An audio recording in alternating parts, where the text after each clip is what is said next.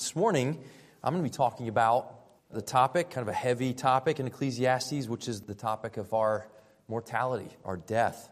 And while it is a heavy topic, we are going to see that there's actually tremendous encouragement here and hope here because of the gospel. And so, as we get started, I want to share something with you. Years ago, I read a book called Love's Executioner. It's written by a professor of psychiatry at Stanford. And this book is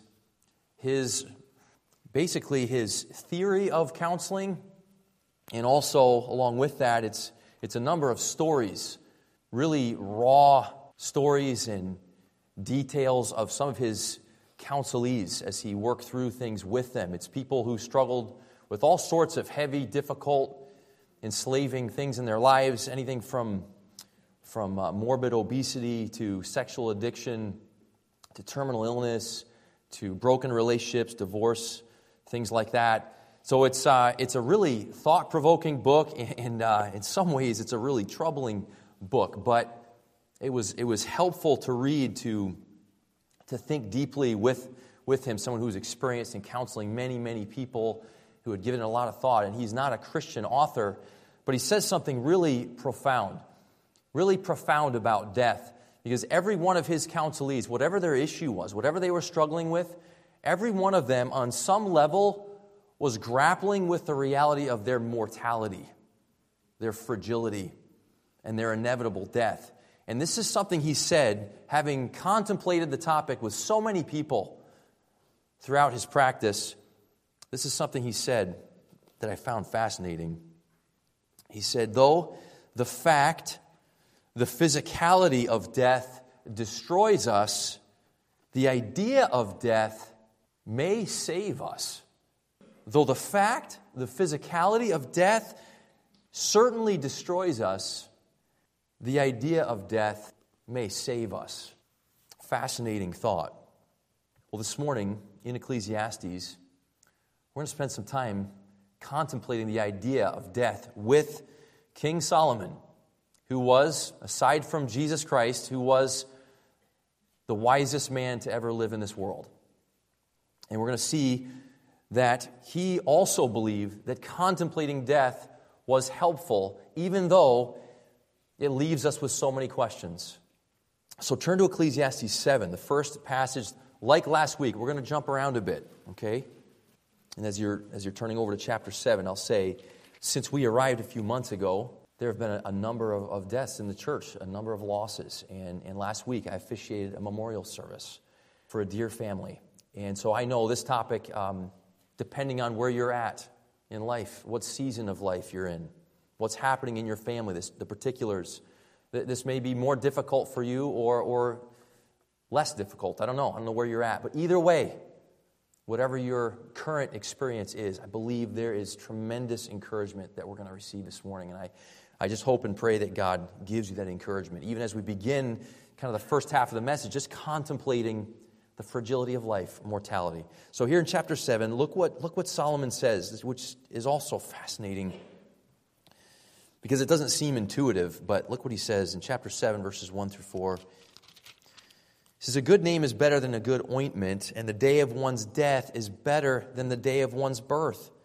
It's better to go to a house of mourning than to go to a house of feasting, which is like saying, just pause for a moment, it's like saying it's better to go to a funeral than to a party, which is really strange, isn't it? Okay, continue reading with me here. He says, because that is the end of every man, and the living takes it to heart. Sorrow is better than laughter, for when a face is sad, a heart may be happy. The mind of the wise is in the house of mourning, while the mind of fools is in the house of pleasure. So you see Solomon saying, hey, there's wisdom to be gained in thinking carefully about our mortality, about death. There's something beneficial about it. What could that be? Well, let's make some more observations. As I said, we're going to move around in the book of Ecclesiastes. I want you to notice, first of all, as he contemplates death, he sees something about why don't we just turn to Ecclesiastes 3, verses 18 through 21. And he just talks about the vanity. Remember, throughout the book, the main theme is vanity, vanity, vanity, emptiness, vaporous, things just, I can't quite get my hands on them. Well, here he talks about the vanity of People dying just like animals die. Look at verses 18 through 21. I said to myself concerning the sons of men, God has surely tested them in order for them to see that they are but beasts. For the fate of the sons of men and the fate of beasts is the same. As one dies, so dies the other. Indeed, they all have the same breath, and there is no advantage for man over beast, for all is vanity. All go to the same place. All came from the dust, and all return to the dust. Who knows that the breath of man ascends upward, and the breath of the beast ascends downward to the earth? Solomon knows, he knows his Bible, so to speak. He knows the writings of Moses. He knows that man was created from dust, and he knows that man was crowned with great honor and glory, and that man was given dominion over the earth, including all the animals. But he says, hey, when you think about mortality, when you think about the fact that one day we too will become dust, he says there's a sense in which we're really no better than the beasts. You are created in the image of God. You are better than your dog or your cat, but you're kind of not, because just as they will die, you too will die. You too will return to the dust. Notice next, turn to chapter 7 again. In chapter 7, verses 14 and 15. Here he talks about the vanity of people dying both in righteousness and in wickedness. And this is particularly vexing. Look at verses 14 and 15 of chapter 7. In the day of prosperity be happy, but in the day of adversity consider, God has made the one as well as the other, so that man will not discover anything that will be after him. I have seen everything during my lifetime of futility. There is a righteous man who perishes in his righteousness, and there is a wicked man who prolongs his life in his wickedness. There's a righteous man who dies in his righteousness, and there's a wicked man who prolongs his life in his wickedness. Now turn over to chapter 9, verses 2 and 3. He says, it is the same for all. There is one fate for the righteous and for the wicked, for the good, for the clean, and for the unclean, for the man who offers a sacrifice, and for the one who does not sacrifice. As the good man is, so is the sinner. As a swearer is, so is the one who is afraid to swear. This is an evil in all that is done under the sun, that there is one fate for all men. Furthermore, the hearts of the sons of men are full of envy, and insanity is in their hearts throughout their lives. Afterwards, they go to the dead. I mean, he just says, look, everybody is going to the same ultimate end, the same place, death. And he says, whether you're righteous or you're wicked, whether he gives all these examples, whether you're clean or unclean, one who sacrifices or one who doesn't, one who's religious, one who's irreligious. It's indiscriminate. Everybody dies. Everybody goes. And in one sense, he's saying here, this is almost not fair. Maybe the best person you ever knew died young. The worst person you ever knew, still living, long life. How is that fair? But the world we live in, he says, is like that. And Solomon is struggling through and thinking through this. Death, the great equalizer. In chapter 7, back to chapter 7 and verse 17. I know we're jumping all around. This will keep you on your toes again this morning. Chapter 7, verse 17, he says, do not be excessively wicked and do not be a fool. Why should you die before your time? Here it seems to almost contradict. He says, well, it's the righteous die, the wicked die. But here he's saying, well, there's a sense in which the wicked hasten their death. And he says, don't do that. You don't have to hurry up your death by reckless living or foolish living. Of course, there are all sorts of factors in the length of our lives, naturally speaking. And he's saying whether you're abusing things like alcohol or drugs or even food or other things, that other practices and habits in life that could lead to just biological reality of just affecting our health, or God forbid the worst, causing us to see an early death. He says, like, there's a sense in which living recklessly or foolishly can kind of hasten death, and yet I believe Solomon understood that God was sovereign over that as well, and God determines the end from the beginning, and He's numbered all of our days, as it says elsewhere in Scripture. So these are the types of observations he's making. And we won't look at any more, but there are many that we could consider. But it's like these types of observations. And if we want to kind of encapsulate it, he's just thinking of this idea that we were created by God, originally from the dust. Of course, we are born via procreation, but Adam from the dust, and then to the dust we return. Maybe you've heard that expression sometimes spoken at Roman Catholic funerals, but from ashes to ashes, dust to dust. Maybe you've heard that expression, but it's this idea that we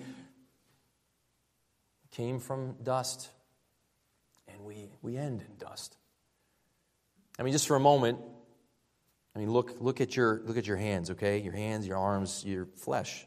Think about the fact that you have a limited number of uses of your hands, and at some point, this flesh and bone, it just will decay and be dust. At some point, that's going to happen, every one of us. And there's something about that that's humbling, isn't there? Something about that kind of puts us in our place, that we are very small, finite, limited, fragile creatures. It's true. It's a fact. This is interesting. Solomon didn't have access. He didn't have Google back then. But we have Google, and we have access to all this information. In the United States, there are approximately 320 to 330 million people. 2.6 million people die every year. That's about 7,123 people every day. 297 people die every hour in our country. This is, again, is on average, okay? And 5 people die every minute. Just in our country. That's not even the whole world, just our country. That's a lot of death, isn't it? And we often, in the pace of our lives, in the different activities we're engaged in, we don't think about that, but that's reality happening all the time. And Solomon is inviting us to pause and contemplate our death. That every day we live, we are one day further from the day we were born and one day closer to the day we die, every single day. It's like we're on this conveyor belt. There's no stopping it. This is interesting. I was just curious to look this up.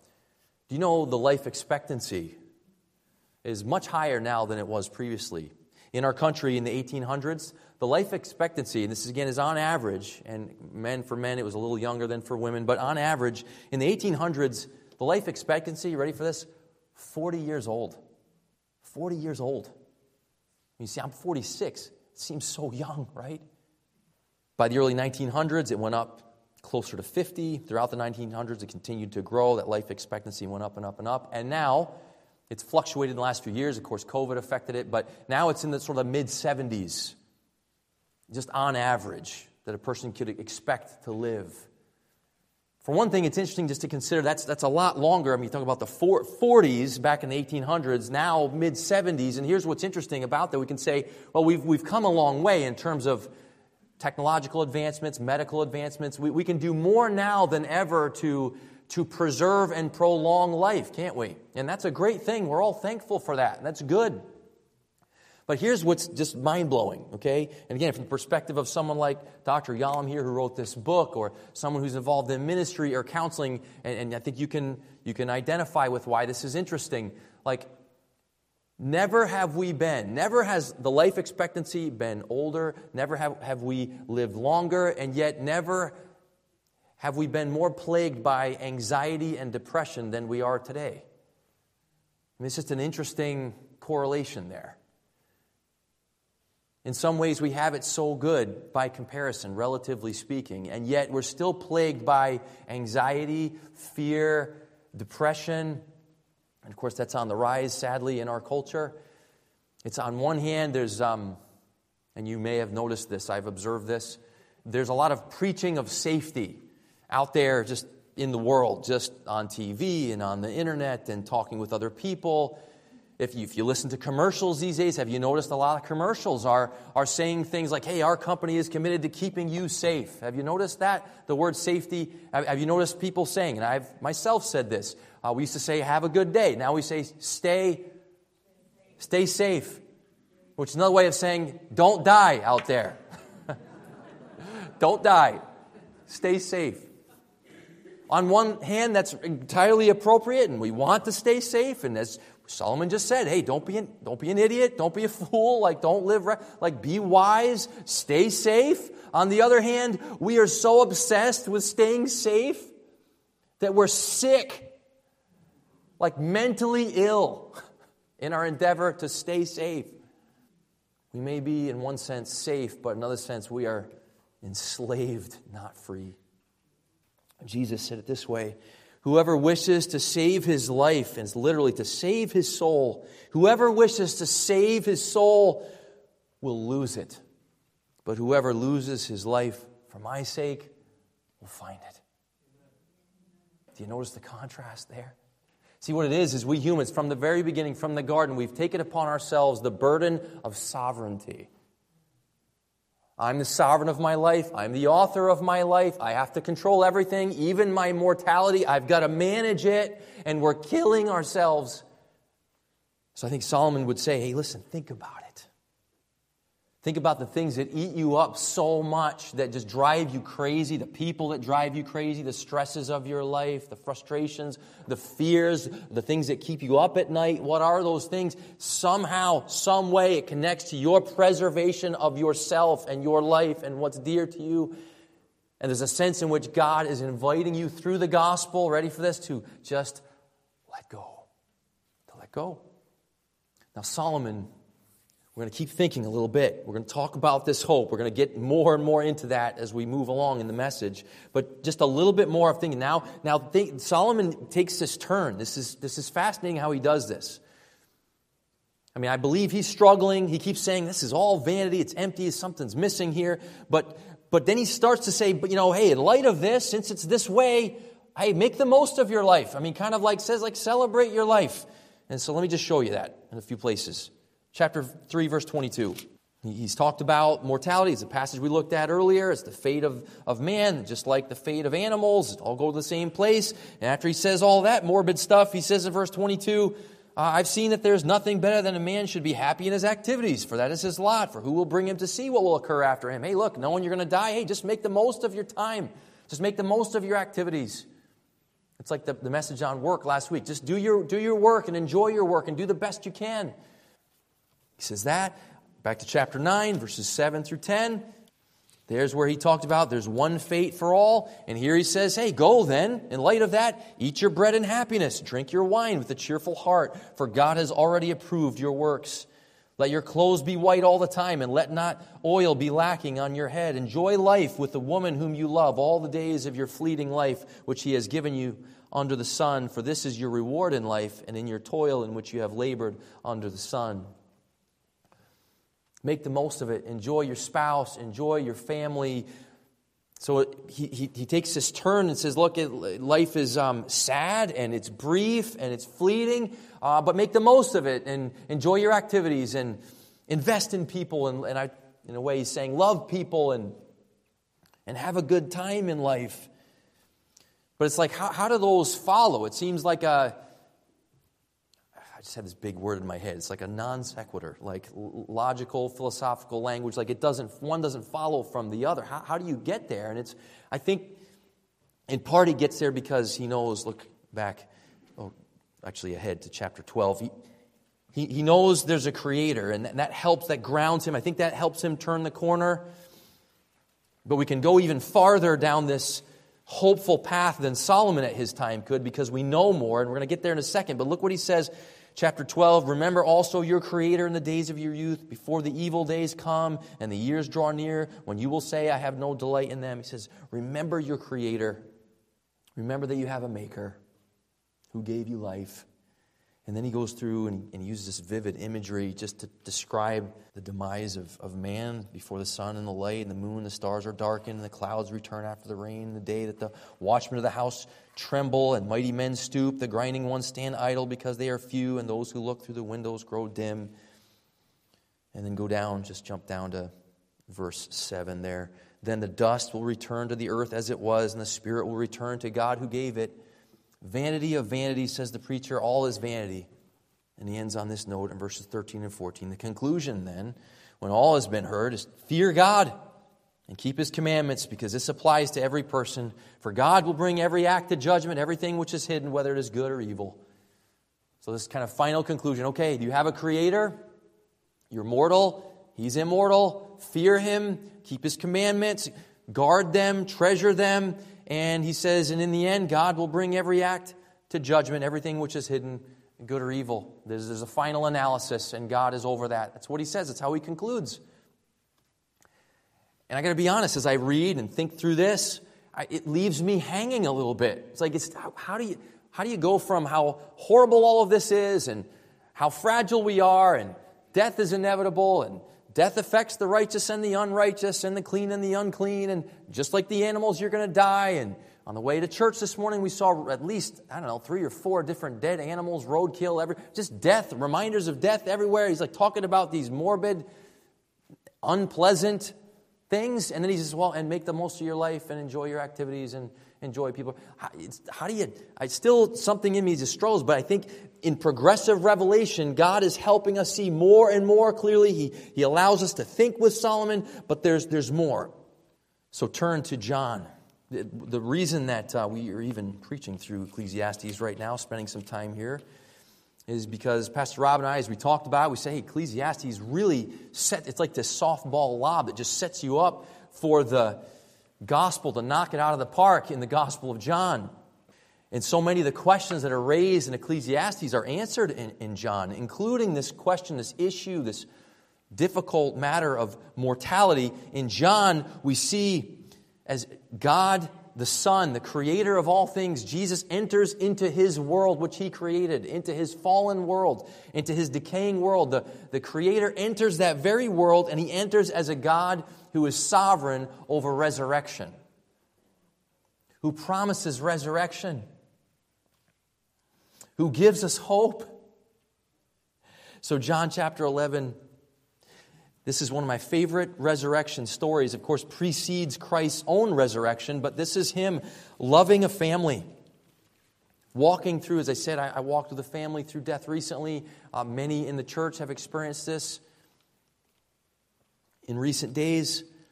And here is Jesus, God in the flesh, walking through this with a family.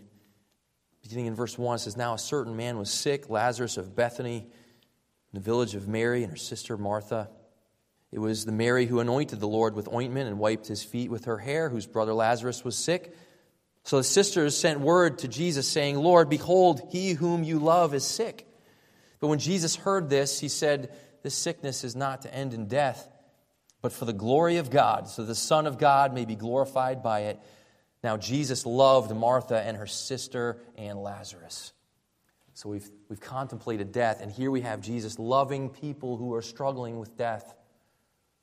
This is God. Explicitly it says in verse 5, he loved Martha and her sister and Lazarus, and we could fill in the blank here with your name, your family. God loves you. God cares about you. God understands your difficulty with your mortality. Jump down to verses 17 through 27. So when Jesus came, he found that Lazarus had already been dead in the tomb 4 days. Now Bethany was near Jerusalem, about 2 miles off, and many of the Jews had come to Martha and Mary to console them concerning their brother. Martha, therefore, when she heard that Jesus was coming, went to meet him, but Mary stayed at the house. Martha then said to Jesus, Lord, if you had been here, my brother would not have died. Even now I know that whatever you ask of God, God will give you. Jesus said to her, your brother will rise again. Martha said to him, I know that he will rise again in the resurrection on the last day. Jesus said to her, I am the resurrection and the life. He who believes in me will live even if he dies. And everyone who lives and believes in me will never die. Do you believe this? She said to him, yes, Lord, I have believed that you are the Christ, the Son of God, he who comes into the world. I mean, these are the words we need to hear, right? These are the words we desperately need. When we think of our own mortality, the mortality of everyone we care about, Jesus says, I am the resurrection and the life. He who believes in me will live even when he dies. Now we're getting to something solid. We're getting to real hope here. That Solomon could only grope for, he was wondering about, he knew of his Creator. And now Jesus comes and we see in vivid color, crystal clear, God's resurrection, life, immortality. Come to meet us right where we're at, right here, right in our weakness, right in our smallness, in our fragility. Meets us right here. In one sense, he says, hey, accept it. I years ago shared a message in the middle of COVID, a message at our church, just talked about accepting death and living life. Accept it. Puts us in our place, and that's not a good, you hear the expression, so-and-so puts you in your place. That's not a positive connotation to that. But this is very positive, to be put in our place, to remember that we are just creatures. And we're in the hands, not of our own sovereignty, not of our own ability to manage our mortality, but we're in the hands of our Creator, the actual one who's really sovereign, like the only one who's really sovereign. And basically what he's saying here in this familiar story with this family is, hey, I'm here to rescue you. And that's exactly what he goes on to do. He speaks to Lazarus in the tomb. He says, Lazarus, come forth. And he gets up and he walks out. He just says it. Just the Creator just says and does. It just happens. It's an amazing ability that we know nothing of humanly. He gives life. And then Lazarus went on he's not still alive today, is he? He went on to die at some point. So his hope too was in the final resurrection, just like ours. But we have that hope. Listen to what it says in Hebrews 2, verses 14 and 15. Therefore, since the children, that is us, the children of God, you, me, everyone, since the children share in flesh and blood, Jesus himself likewise also partook of the same, that through death he might render powerless him who had the power of death, that is the devil, and might free those who through fear of death were subject to slavery all their lives. He comes to those locked in a prison of fear of mortality, inability to accept mortality, refusal to accept it. That part of us, there's a healthy part of us, the will to survive, and then there's that unhealthy, toxic, enslaving part. And he comes to that enslaving, sinful, rebellious part of us, that self-sovereign, that autonomous, everything revolves around me, that part of us. He comes there and he says, I meet you in that place of death. I unlock with my key your prison cell, and I let you free. I let you go. You're free. The good news of who your God is, what he's done for you, the fact that through Christ he loves you, has forgiven you all your sins. Remember, in Solomon's day, he's thinking like righteous and unrighteous and clean and unclean. In Christ, you're all clean. You're all righteous. You're all covered. You belong to your Creator.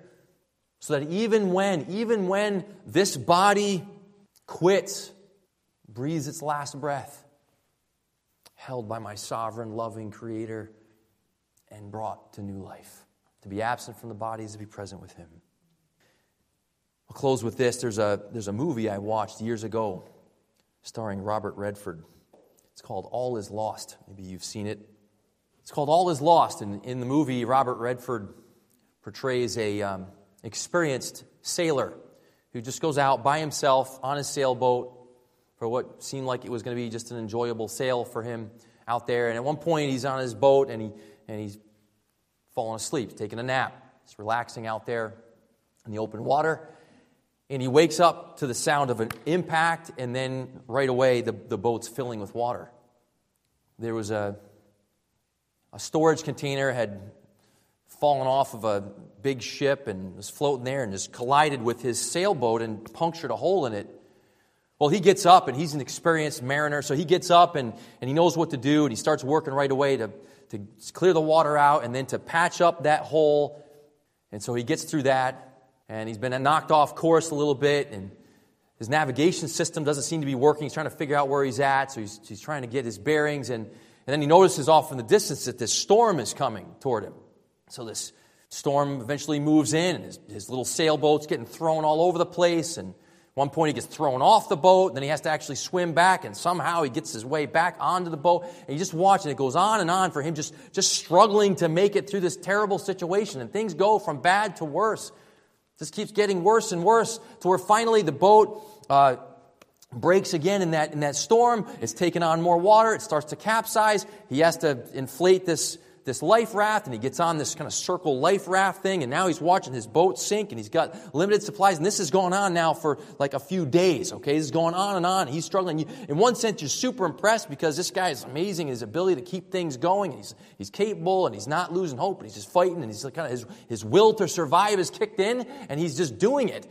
But things still don't work out for him. I mean, at one point, I remember this scene vividly, he's on his little life raft, And he's trying to fish because he's starving. He's run out of food. So he's fishing, and he's reeling a fish in. Just as he's about to get to his raft, a shark comes and eats it, which is like bad day, okay? Like, one, it just ate your fish. Two, now you know there's a shark right near you. And not only is there one, but it gives you some footage from underneath. You see there's just sharks swimming around his life raft. If that's me at that point, I don't know, I just jump out of the boat, just take me. I'm done. Like, I just looked at my brother Brad out there. Says, Pierce's, we're not very strong in these situations. I would have tapped out probably day one in that situation.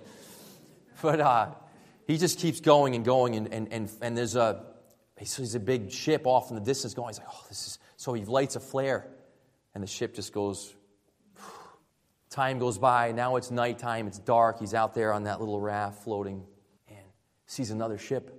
And he doesn't have a flare anymore. And somehow he starts this little fire. And he literally sets his lifeboat on fire. This is his last ditch effort. It's like, I got to get their attention. So he lights that raft on fire, hoping they will see it. And they just continue.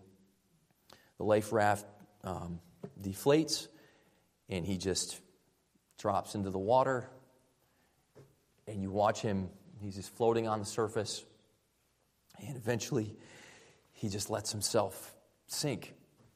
And it just shows his body just sinking down into that deep ocean, darkness, blackness. And he's done. Until this little ray of light shines through the surface of the water. I'm not crying for Robert Redford, by the way. But because of the analogy, which I think you're following. This light shines through the water, and it quickens him for a moment, so he snaps out of it, and he swims up, and this arm reaches down and just pulls him out of the water. Listen, even when all is lost for you, it isn't. We all lose everything in the end, and we don't. We gain everything. Because there's eternal life. Because there's a God who loves you, who created you, who is sovereign over you, who cares for you, and who promises you, says, if you believe in me, you'll live even when you die. And that is good news, isn't it? That's good news. That's awesome. And maybe if we can hear these words of hope, encouragement, and be reminded of who our great God is, maybe we can experience some more freedom from that enslaving need to preserve our lives. Maybe like Solomon, we'll be able to live our lives a bit more with some lightness and some enjoyment, maybe even some humor as we await our final day, knowing that even when that day comes, even when we perish, we have everlasting life because of our great God. I'm going to stop crying and pray here. I'm going to try. Let's pray and give thanks to our great God. Father, thank you so much for the hope we have because of who you are, who your Son Jesus is for us, the resurrection and the life. There's so many reminders of our inevitable death, and God, we don't like them. You know that. We don't like illness, pain in our bodies. We don't like watching our loved ones suffer or worse, die. It grieves us. It makes us feel empty. Sometimes it makes us feel angry at you even. And in all this darkness, which we would be stuck in, you shine your light. You speak truth. You tell us you're our creator, you're our maker, that everything we have is from you. And though we've all rebelled against you, though we've all gone our own way, though we've all invited immeasurable hardship into our own lives through our own sin and our own hate, though we've all done that, though that's true, you love us. And you forgive us, and you shower us with mercy and grace, and you assure us that even when it seems like all is lost, even when we can't seem to do anything else to hold on to life, even when we perish, we're in your hands, and you will raise us to live with you forever, to finally be freed from all the sin and all the shame and all the brokenness and all the pain, to have every tear wiped away, go on to an eternity with you. It's just amazing to us, God. This is this grace that we don't deserve, and we're so thankful for. So thank you so much for the good news. Thank you for the gospel. Thank you for speaking life into our death. Help us to believe. Help us to trust you and walk forward in our lives with some freedom. And lastly, God, I just pray for someone here, maybe many people here, who are just plagued by anxiety, fear, maybe anger, because of some sense of loss or some fear of something that could be lost. In that wrestling, God, would you meet that person who needs you, who needs your kindness, who needs your mercy? Would you meet them, and would you help set them free through the good news of Jesus? In his name we pray. Amen.